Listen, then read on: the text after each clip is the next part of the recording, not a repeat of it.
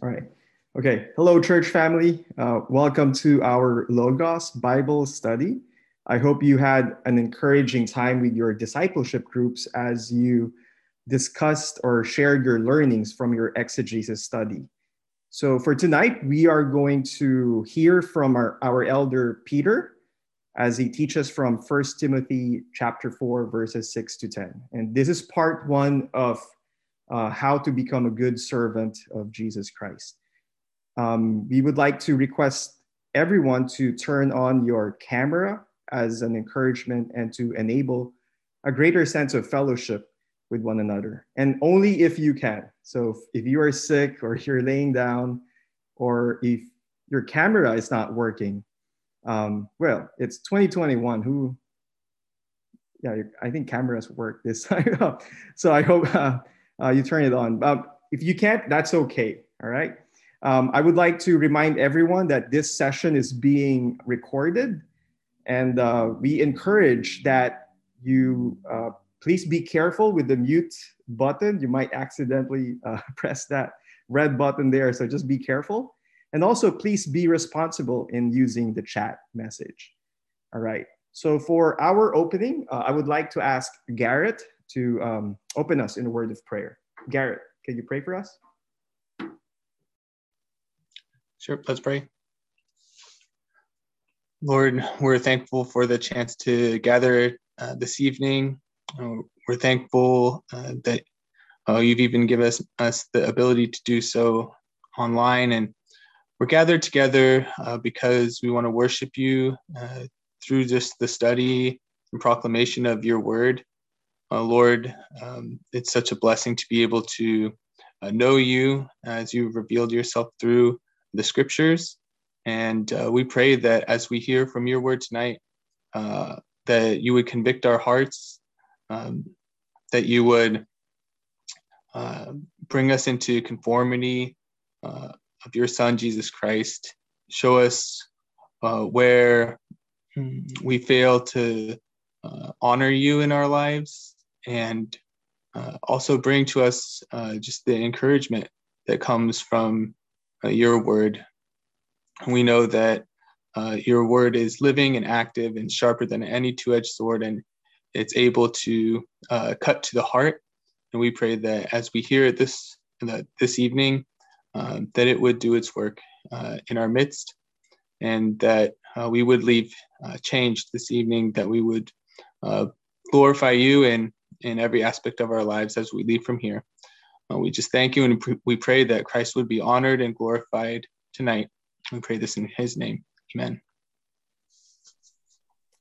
Amen. Thank you, Garrett. So before we hear Peter's teaching, we asked two representatives to share what they have learned from their exegesis. So we have two people, one brother and one sister, David Ga from Kevin Au's group, and Christine Chung from Andrea's group. So we'll start with David and then Christine. Right. Thanks, JC. I think for my sharing, one thing I kind of focused on just the idea of training in godliness and what godliness exactly means. I think, before the exegesis, when I think, like when you describe somebody as like filled with godliness or like they're godly, I often think about like character trait, like they're like maybe they have a lot of integrity, they're gentle or they're prayerful, or, like in some way or behavior, they're Christ-like. But kind of like studying it a little bit closer and just looking at kind of at the definition, godliness, it comes from like a Greek noun called eusebeia, which actually means reverence, respect, and piety towards God. Growing in godliness or training in godliness really means kind of having like growing in and training in like having a greater reverence and love and respect for God. So I thought that was really interesting because I think that's just so much more God-centered and God-focused. Because when I think of like godliness as like character traits, right? It's like you're almost like kind of training to be like almost like a better person, and which is not wrong in of itself. But but it's like you would train to like be more gentle, or you would train to be more loving or something like that. But when I think about godliness as having respect and reverence towards God, it's really kind of training in such a way as to love God more and to know more about God, and to focus more of my attention and set my sights on God more.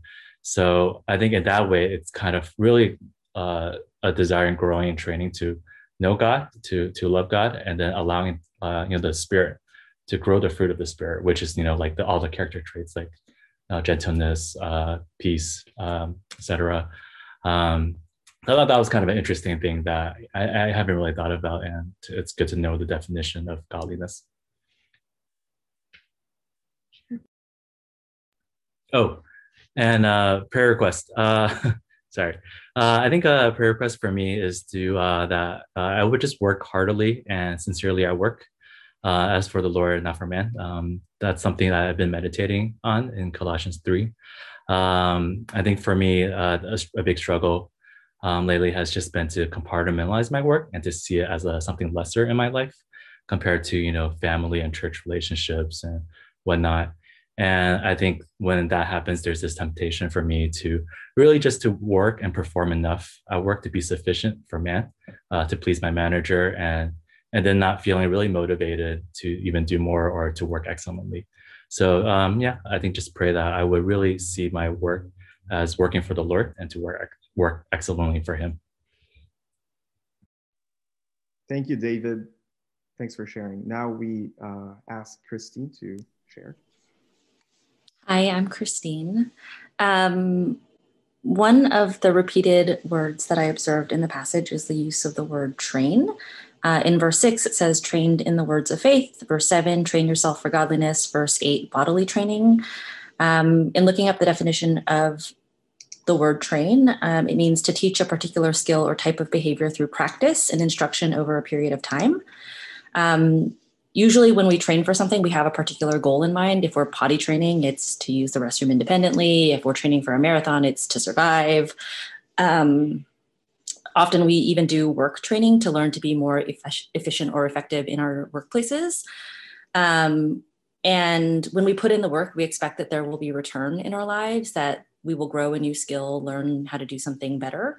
And I think, at least personally, looking at the idea of godliness, it's tempting to believe that godliness will just come if all I do is read the word of God. But the reality is there is work, there's practice, there's consistency and discipline that also needs to happen as I read and as I learn and as I learn to love God more as well. And we do it, meaning we train for godliness because of the hope that we have to come, the hope that is in our living God. And I think that was very convicting for me as I think about how I train myself and my children for godliness. My prayer request is for the salvation of my two children, Aurora and Annabelle. They're 3.5, almost 4, and 2, almost 2.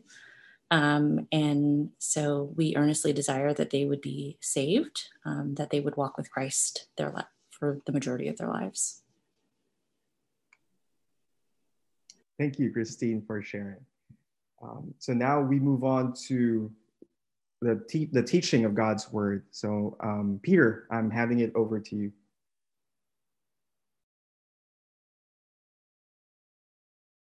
You might be on mute, Peter. Oh, I wasn't even talking yet. Okay, sorry. I just unmuted myself. Thank you for reminding me. Hello, everyone. Good to be here and bring you the word of God for this evening. I will share my screen.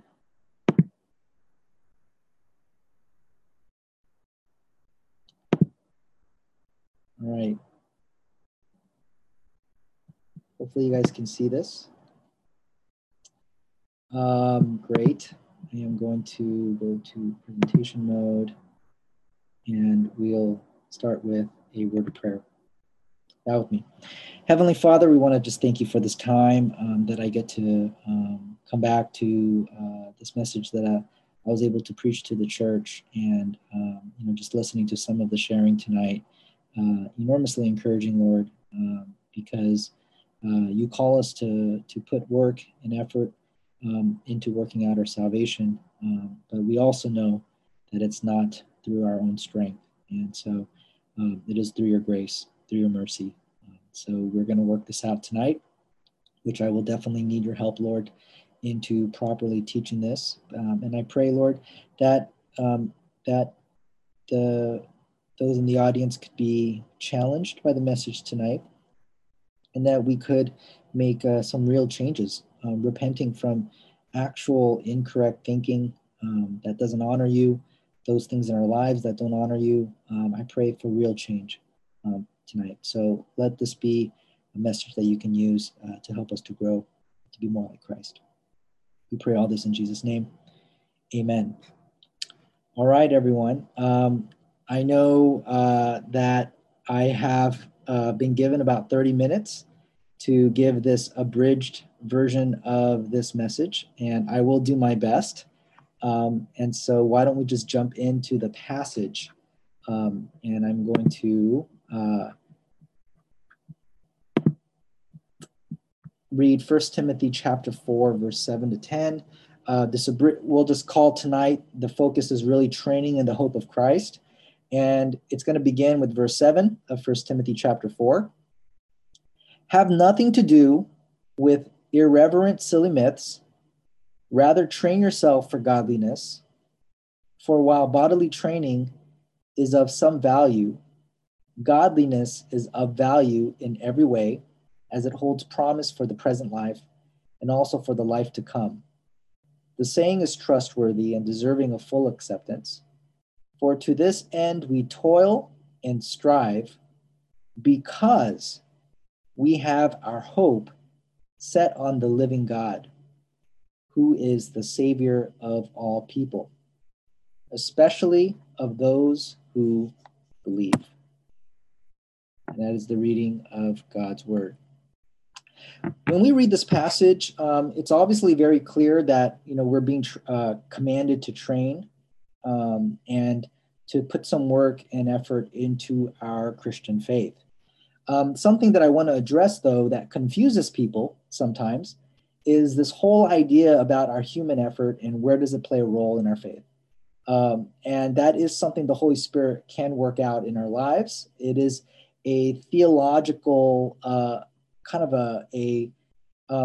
it's seemingly like two opposite teachings that are working out in our faith as Christians. And I just want to let you know that those two ideas about God doing the work in you and you working out your faith are not opposing to each other.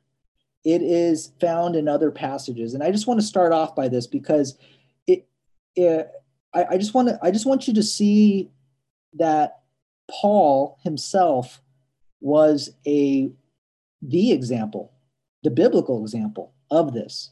And you can find it in many places in Scripture. And I just want to start off by reading Philippians chapter 3, verse 7 through 11. He says in Philippians 3, 7 to 11, but whatever gain I had, I counted as loss for the sake of Christ. Indeed, I count everything as loss because of the surpassing worth of knowing Christ Jesus my Lord.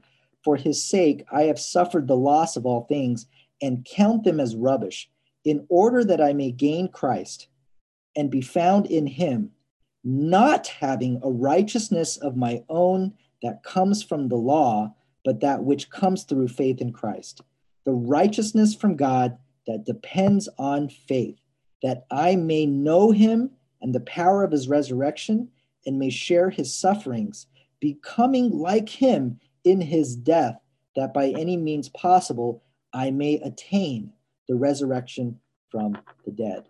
Now, passages like this, and there's other parts like this in Scripture, is what makes Christianity so exciting, because there's no denying the fact that God is the one that's going to help you to grow and be a catalyst in your life for spiritual growth. There's no denying that. But at the same time, you see here in Paul's life, a man who gave his 100% in his life for sake of righteousness.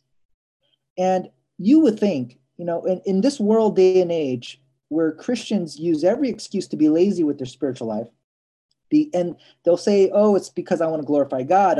I don't want to deny God the glory to work in my life. So I'm going to just give minimum effort and just see what God can do with that.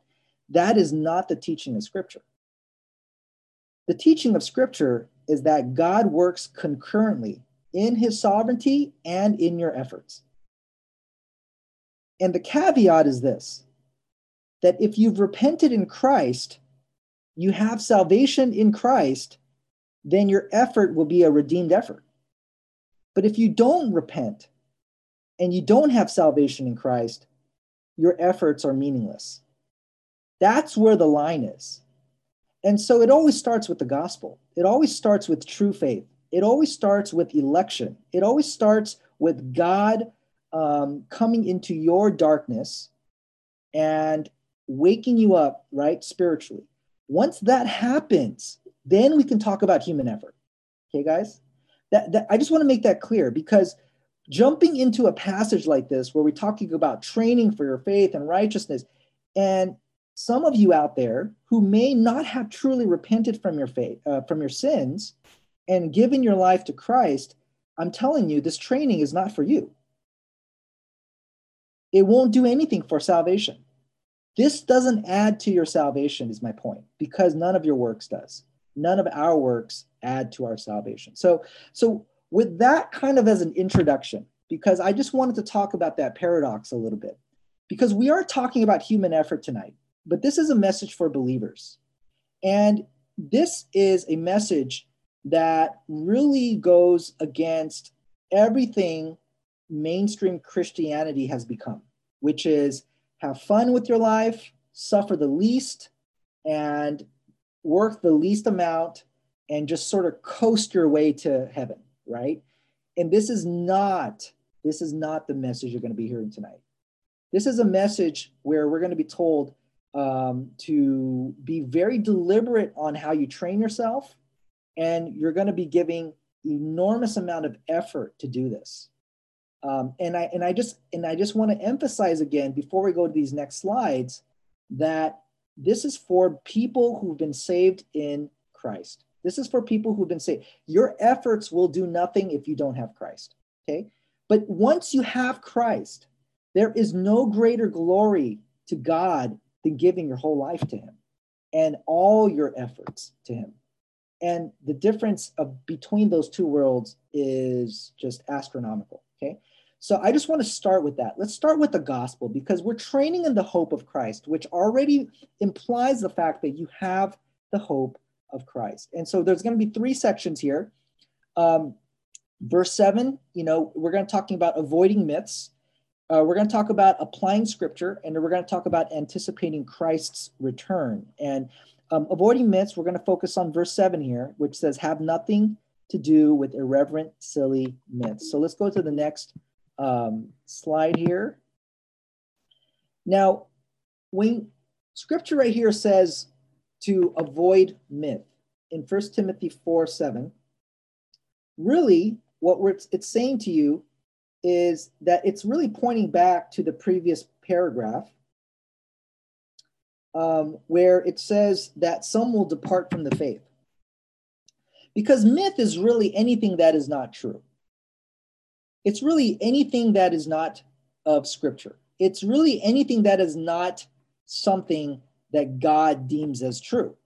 And so what is really myth in 1 Timothy 4, the first 5 verses of the chapter, if you just jump back a paragraph, it's all kind of set up by Paul saying that some will depart from the faith, which implies the faith is a well-defined faith based on the truth, okay?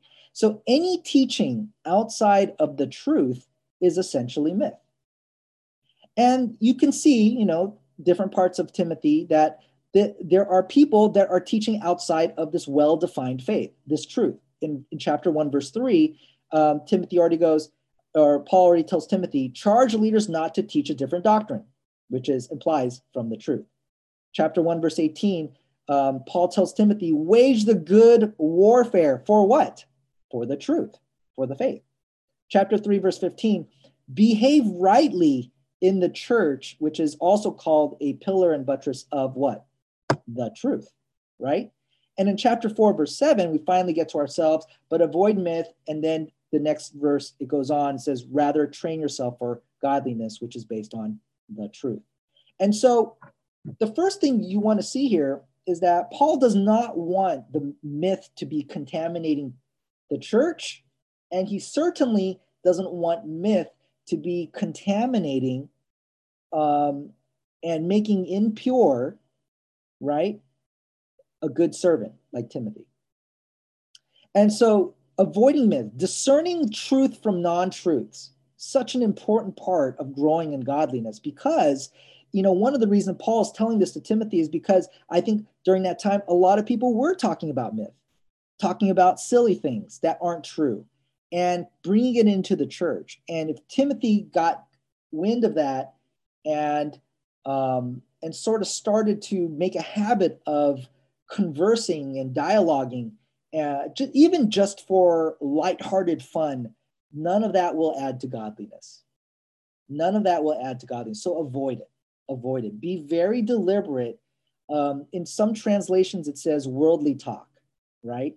In some translations, it says old wives' tales, stories that don't amount to any amount of godliness, right? And so we are told right here, the first in verse 7, to avoid myth or avoid things outside the faith, or you can also say avoid things outside the truth. Okay, a very important part of this section. And so we're going to continue on here to the next part, which is verses 8 through the first part of 10, verse 10. Now it's going to be focusing on applying scripture. Applying scripture. Now, if you go to verse 8, he goes, rather train yourself for godliness, okay? And the word training is literally in the Greek to exercise. It's literally the word to go do physical exercise, okay? It implies working hard for the purpose to improve oneself, but he's not using it for physical purposes. He's using it for spiritual purposes, which is why Paul adds verse 8, which says, for while bodily training is of some value, godliness is of value in every way, right? As it holds value in both this life and the next life. So here's a cool part here. You know, the worldly way to think about exercise has exploded, right?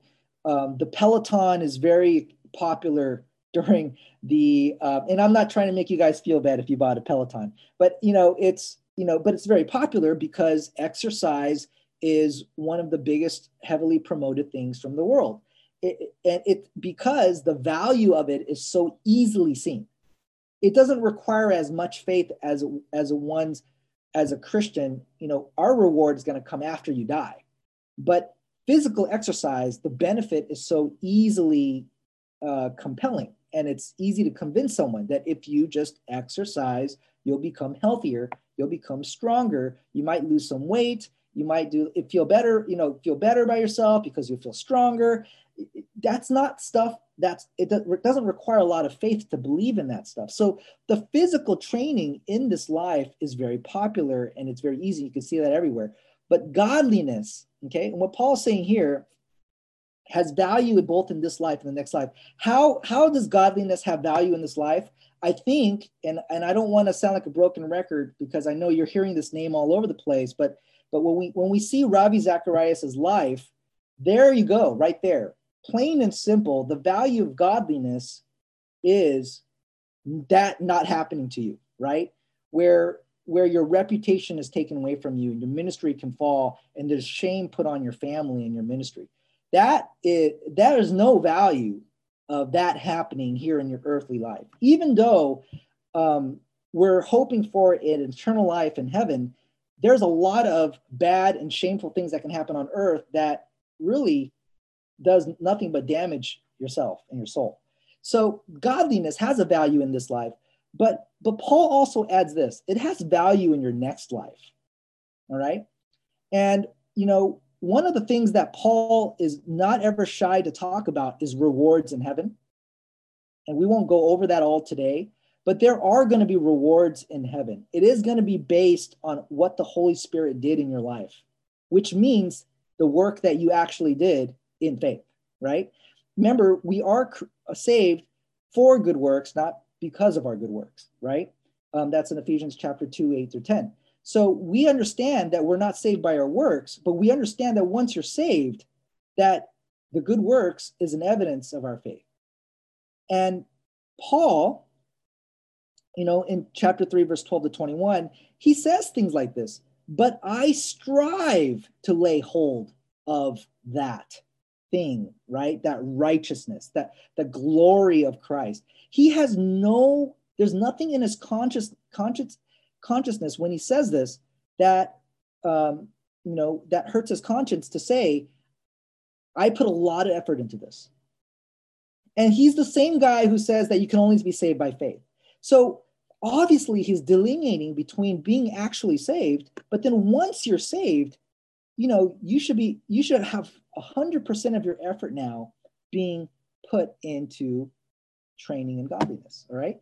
And so you got the 5 crowns of glory that even Paul mentions, the crown of rejoicing, the crown of life, the crown of righteousness, the crown of glory, the crown of incorruptible crown, the incorruptible crown. Okay.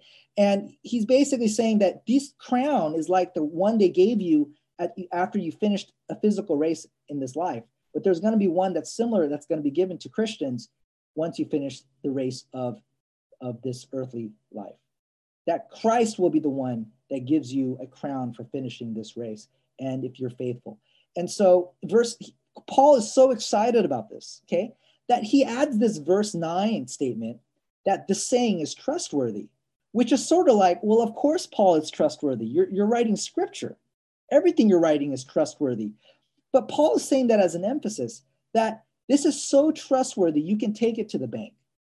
You could depend your whole life on this principle, meaning that you can build your whole life strategy on giving your whole life dedicated to godliness and training, and you won't regret it. What you will regret is not putting enough effort. You will regret not using your time to the maximum for godliness. You will regret all that, but you won't regret if you do what Paul says, strive and toil. And so verse 10a in 1 Timothy 4, he actually says this, for to this end we actually toil and strive. Now, those 2 words actually mean slightly different things, although they're similar. Toil actually means to work extremely hard. But strive, it means to make great efforts to achieve something specific. So if you wanted to make the basketball team, right, you don't go start playing hockey, right? You don't start going into the ice rink and start learning ice skating. That's ridiculous. You're not going to get on the basketball team unless you actually practice basketball. If you want to learn to play the guitar, you don't start learning to play the drums, right? It doesn't make any sense. The Christian life, you won't actually be better or improve upon your life in righteousness and holiness and godliness unless you actually practice your Christian faith. But a lot of people won't do that. A lot of people are giving themselves all these types of excuses that, I put my faith in God. I know I'm saved now. I don't have to stress out about this stuff. As if stressing about your faith or stressing about matters of church or ministry is a sin. But and I'll just say, if that's the case, then Paul was in sin most of his Christian life, because he was so burdened by the churches that he was filled with such anxiousness that all he did most of the time was pray for them. I mean, he was burdened left and right. And so Paul is given to us as a godly example, primarily because Paul lived both of these concepts perfectly in his life, of God doing the righteous work in his life, but at the same time, him working it out. And Paul is never shy to say that he's striving and he's toiling, that he's working really hard. And at the same time, he's also really putting a lot of his human effort from his own perception, even though he knows it's the grace of God driving that. Okay.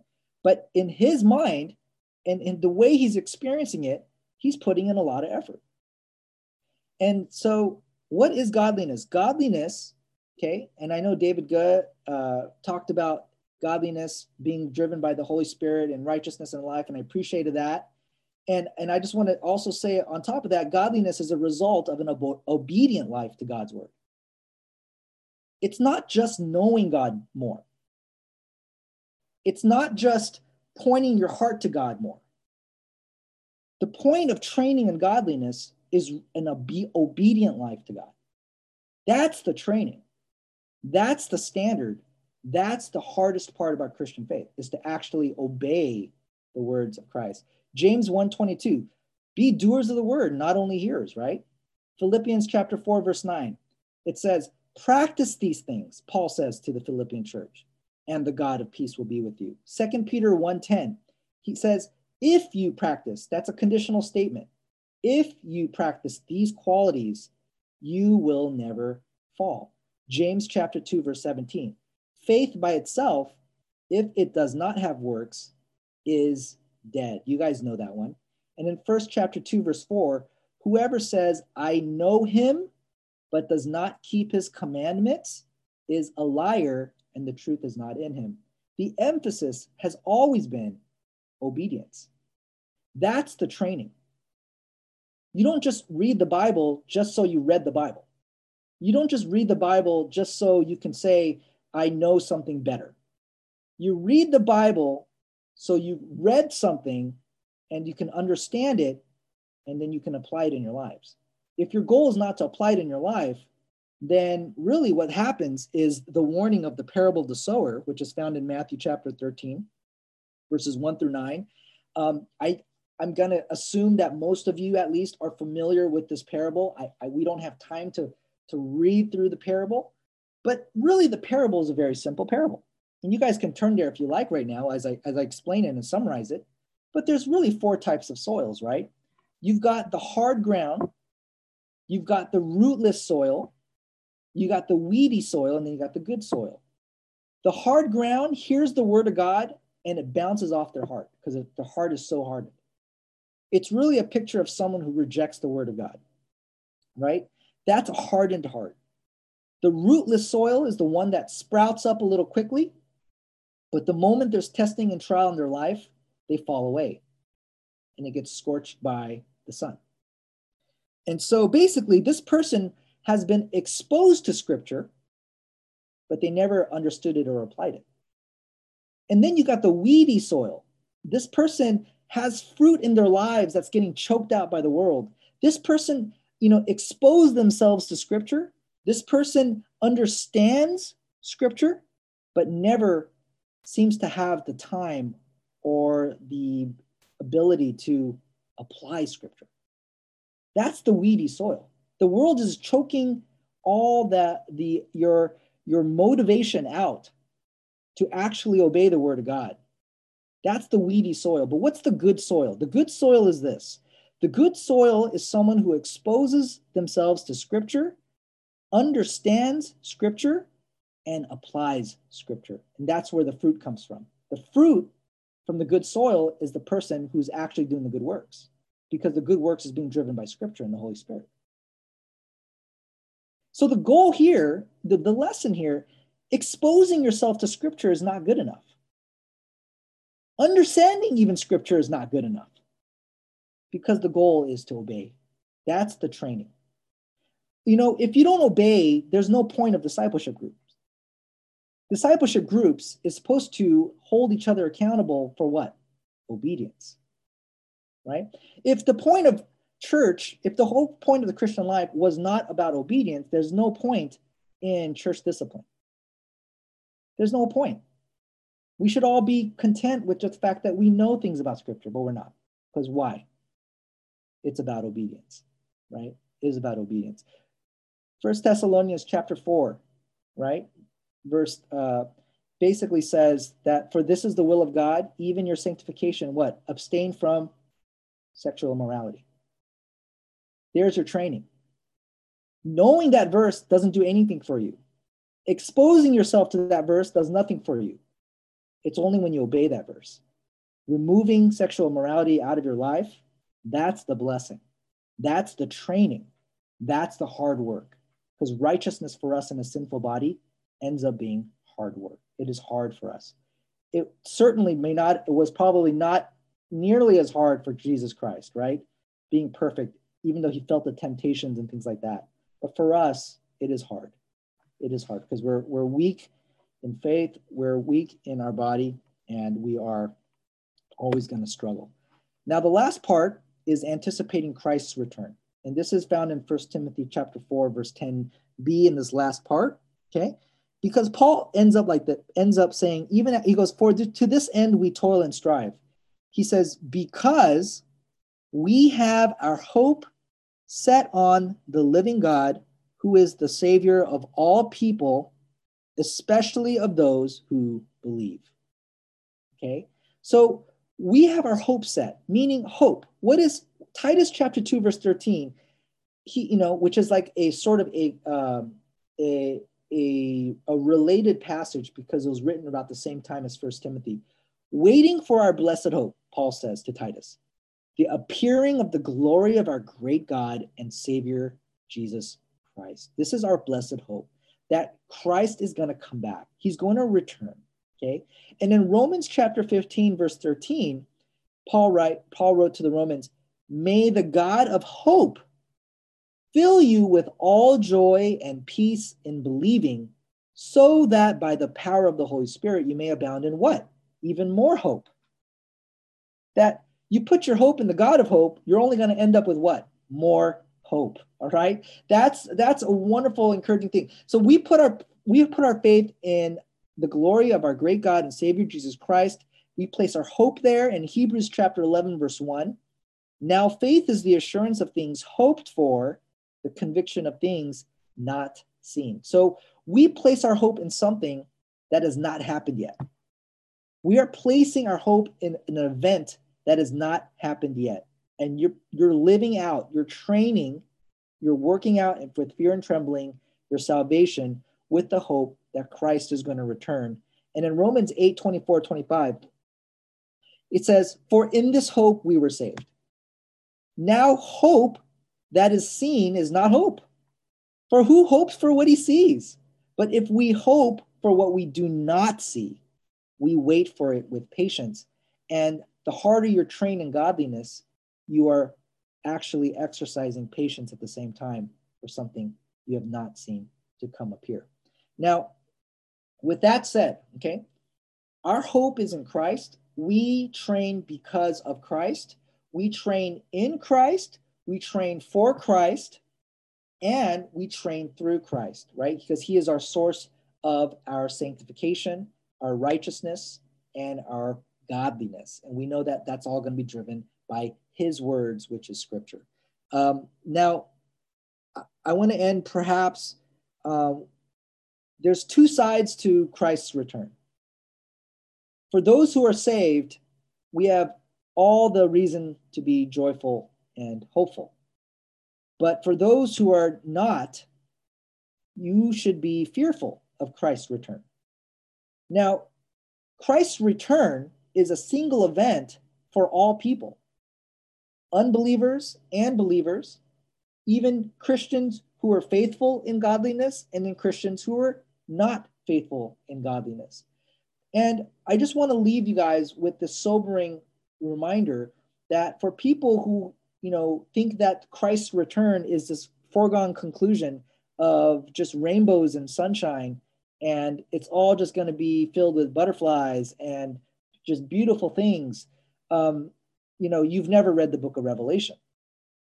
This, Christ's return is where things get really real, right? It's easy for me to preach to you guys to worship the Lord on Sundays, and sing and serve the Lord with all your heart. But this is where that command becomes real, right? When Christ returns. When Christ returns, he will expose all things. He will expose the quality of your faith. He will expose if it's a great and faithful faith, he will expose that. But if it was a lazy faith, if it was a faith that lacked true belief, if there was legalism there, Christ will expose that as well. And so we anticipate and we place our hope in Christ, obviously with the hope of salvation. But I have to give you these warnings that there will be self-deceived people, right, about Christ's return. And in Matthew 7:21-23, there will be people who come to him and say, Lord, Lord, did we not prophesy? Did we not cast demons out? And Jesus will just turn them away, saying, I never knew you, you workers of lawlessness.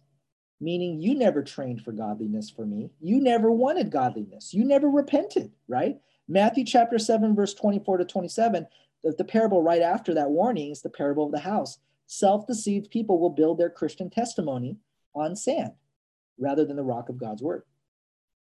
Matthew chapter 25, verses 1-13 is the parable of the 10 virgins, right? Self-deceived people will anticipate Christ's coming without the evidence of the Holy Spirit. Remember, this is the parable of the 10 virgins. There's 10 virgins waiting for the bridegroom to come, and 5 of them were allowed to come in because they had oil in their lamps. 5 of them were not. The 5 that were not is a picture of those people who proclaimed to be Christians, yet they did not have the evidence of the Holy Spirit in their lives, right? And so ultimately, okay, Christ's return is a wonderful hope for people who are living in Christ, but it is a terror. It is a scary event for people who are living outside of Christ. And that's 2 Corinthians chapter 5, verse 10. For we must all appear before the judgment seat of Christ, so that each one may be recompensed for his deeds in the body according to what he has done, whether good or bad. We're all going to stand before the Lord. And I'm saying this because Paul loves sports. He uses sports as an analogy for righteousness. In Hebrews 12:1-2, run the race set before you. He used to say, don't shadow box in the air like an aimless person. And this whole idea that Paul is using as this bema seat, the bema seat was for the judge of the sport to basically crown and reward those who did well. And I guess what I want to leave this idea with you, not just to warn you guys. And if you have not truly repented from Christ, if you have not given your life to turning away from sin in your life and trusting 100% in his word and his power and strength, you need to do that today. I was sharing the gospel with somebody, and basically their response to me in the last few months has always been, I'll do it. I'll think about it, or I'll do it next week, or I'll do it tomorrow, or it's always tomorrow, the next day. And I want to say this very urgently to you guys, that today is the day to do this. Today is the day to start. There's no better day to do it than today. And the thought that I just want to leave you that's encouraging is this. All that work, hard work, the toiling and the striving that Paul is talking about, placed in God's word and letting the Holy Spirit work in your life, that working that your salvation out with fear and trembling, and doing the good works and following the commandments of Christ, which is hard work to do, you don't think Christ is going to remember that? Don't fall into the deception that God will forget you. God's going to forget somehow. You're going to fall through the cracks. You're going to give 100% and somehow you're going to suffer for him and no one's going to know about it. He will know about it. The suffering comes with the territory, but it doesn't come without any rewards in heaven. And the point is this: we have an eternal perspective in our Christian walk. We train with an eternal perspective in our Christian walk. And the hard work you put in your training in godliness will be remembered by Christ. And it will be worth it. And as one of your shepherds in this church, and for Lighthouse Bible Church San Jose, I can just say this, that this is a statement that is trustworthy, right? That you can take it to the bank. And the only thing, you're going to see a lot of people at the end of the age in front of Christ, regretting, why didn't I give more? Why did I not heed Christ's warning and take it more seriously? That's the danger that Christ is trying to warn us from. And what I want to tell you guys and leave this thought with you is that I know some of you have heard this message before. The message about training for godliness. I know you guys have heard this message before, that you got to work out your salvation with fear and trembling. I know you guys have heard this before, and then you just went home and treated it like every other sermon. I don't want you to do that. I am earnestly, almost begging you guys not to do that with this message. That today is the day to start training for godliness if you have not been doing so. And if you've been training for godliness, to even put more effort in doing so. And don't be afraid. If you're saved in Christ, your efforts does not dishonor God. Your efforts bring God glory if you're doing it in faith. Okay? It's not legalistic to put effort in your salvation. That's not legalism. Legalism is actually trying to attain salvation through works. Legalism is creating your own man-made ideas and rules and elevating that above God's. That's legalism. We're not talking about doing that. We're talking about taking the actual words of Scripture and elevating the actual words of God more than any other words or man-made rules and tradition. Okay? That's true godliness. And so with that said, I just want to encourage you guys to, do an evaluation and inventory of your life of where Scripture is playing a role in your life, and do an inventory of your life on whether, have you been content with just knowing things about the Bible, or have you really been studying it so you can apply it in your lives? Big difference. And, that's what the judgment seat of Christ will be about. Who actually did the word, not just knew about it. All right, let's pray. Heavenly Father, with these words, that is so clear in Scripture, I just pray that the Holy Spirit can really bring to life those who could be spiritually dead. For some who are fearful of really taking that next step in their faith, I pray, Lord Father, that the Holy Spirit can help them change their heart.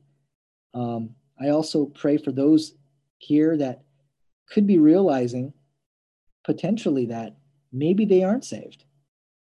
Maybe they haven't really experienced that transformation of their heart that comes from a true repentant spirit. Maybe they've been trusting in their own ideas, their own efforts and own works, and not in the work of Christ. And for that, Lord, I pray that you could have mercy on them and open their eyes to the glory of the gospel, that we can only be saved by the work of the cross and through the choosing of the Father in heaven. And so I pray, Lord, that you can have mercy on all of us. Let this message hopefully shake some out of complacency. Let it be felt with urgency. And let us take every day like potentially it could be our last day. And let us really not give ourselves excuses not to give Christ everything that he's worthy of, which is all of our heart, mind, and soul in our lives. We pray in Jesus' name. Amen. Amen. Thank you, Peter, for shepherding our hearts. I was personally encouraged with his teaching. Thank you. Praise God for this. So now we are moving to the announcements. If you are new to our Bible study or new to our church, I would like to personally welcome you. We're happy that you are here with us. And if you have any questions about Logos or about our church, please feel free to reach out to Teddy or Naomi Yu.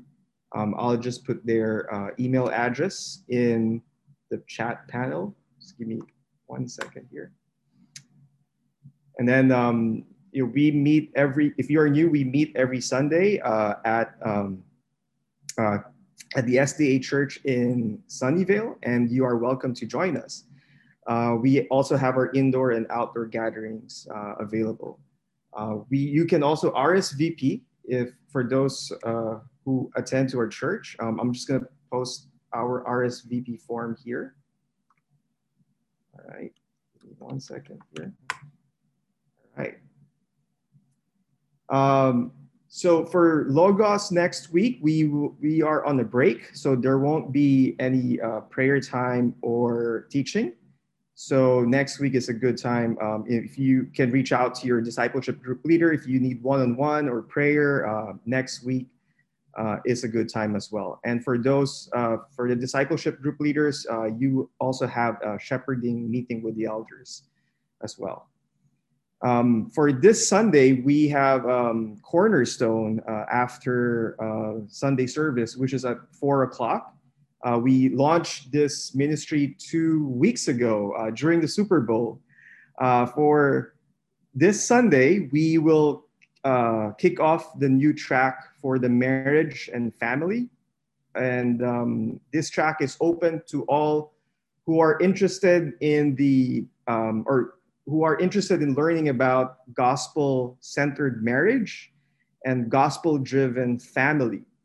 And this track, if you are thinking of getting married, or if you are going to get married, actually, if you are going to get married, this is required for you. So please register and please reach out to Cindy Chu. I'm going to put her email address here in the chat. So this is for Cornerstone, again, this Sunday at 4 o'clock.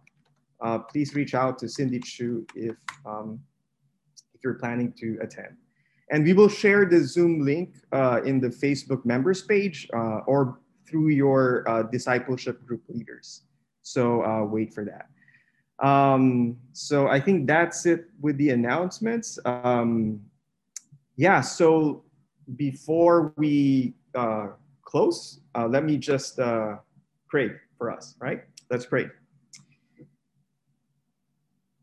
Oh Lord, we are so thankful for your word, that your word is perfect and it refreshes our soul. And we thank you for tonight, how indeed it refreshed our soul.